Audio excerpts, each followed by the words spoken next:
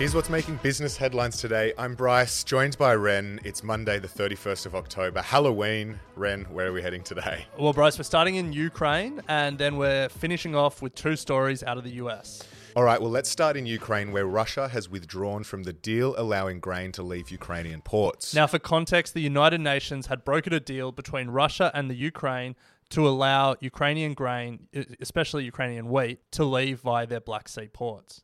Prior to the war, Ukraine's wheat exports accounted for about 10% of global supply, making it the fifth largest supplier in the world. And Ukrainian wheat supplied 40% of the World Food Programme, helping some of the world's most food insecure countries. But before the UN deal, that supply had been absolutely decimated. It had been almost impossible for the grain to safely leave Ukrainian ports in the Black Sea, and reports were that a lot of this grain was actually rotting in silos. And that's why the deal was such a big breakthrough. But just a couple of months after it was made, Russia has now pulled out, claiming Ukrainian drones attacked ships from the Russian Black Sea fleet.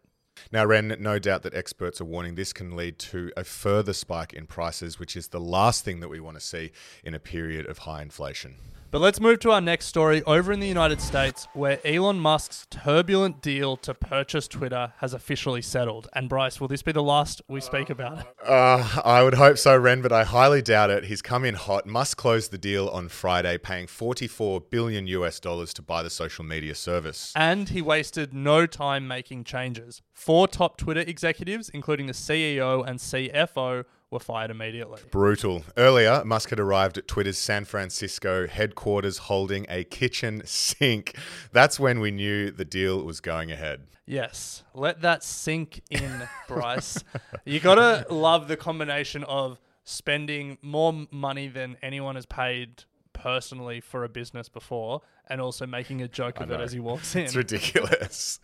But Twitter will now be taken private, and its shares will no longer be available on the New York Stock Exchange. So look, we don't really know what we can expect from the platform itself. Elon has said he wants to make the social media platform a more freewheeling place for all types of commentary. He also tweeted over the weekend that they're going to make no major moderation decisions or account decisions, i.e. reinstating Donald Trump, until he's assembled a council or committee of experts, which ironically is starting to sound a lot like Facebook's Supreme Court that has been so criticized over the past few years. Turns out it's not that easy.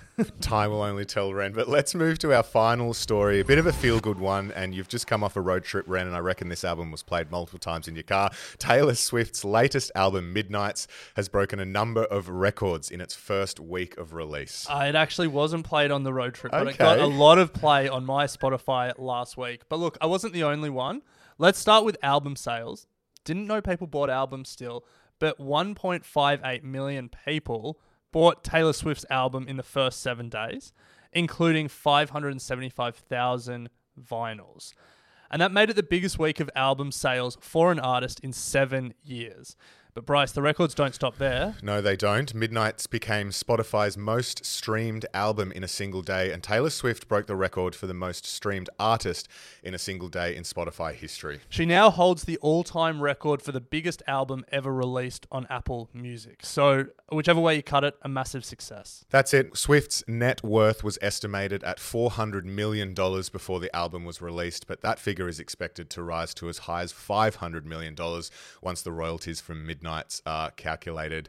Not a bad increase in net wealth. Not bad at all. And now in this podcast feed, we did a deep dive on the business of Taylor Swift, so you can go and listen to that now. But Bryce, let's finish up with a fact of the day. Ren, $10.6 billion. That is how much Americans will spend on Halloween this year, and more than $3 billion of that is spent just on decorating houses.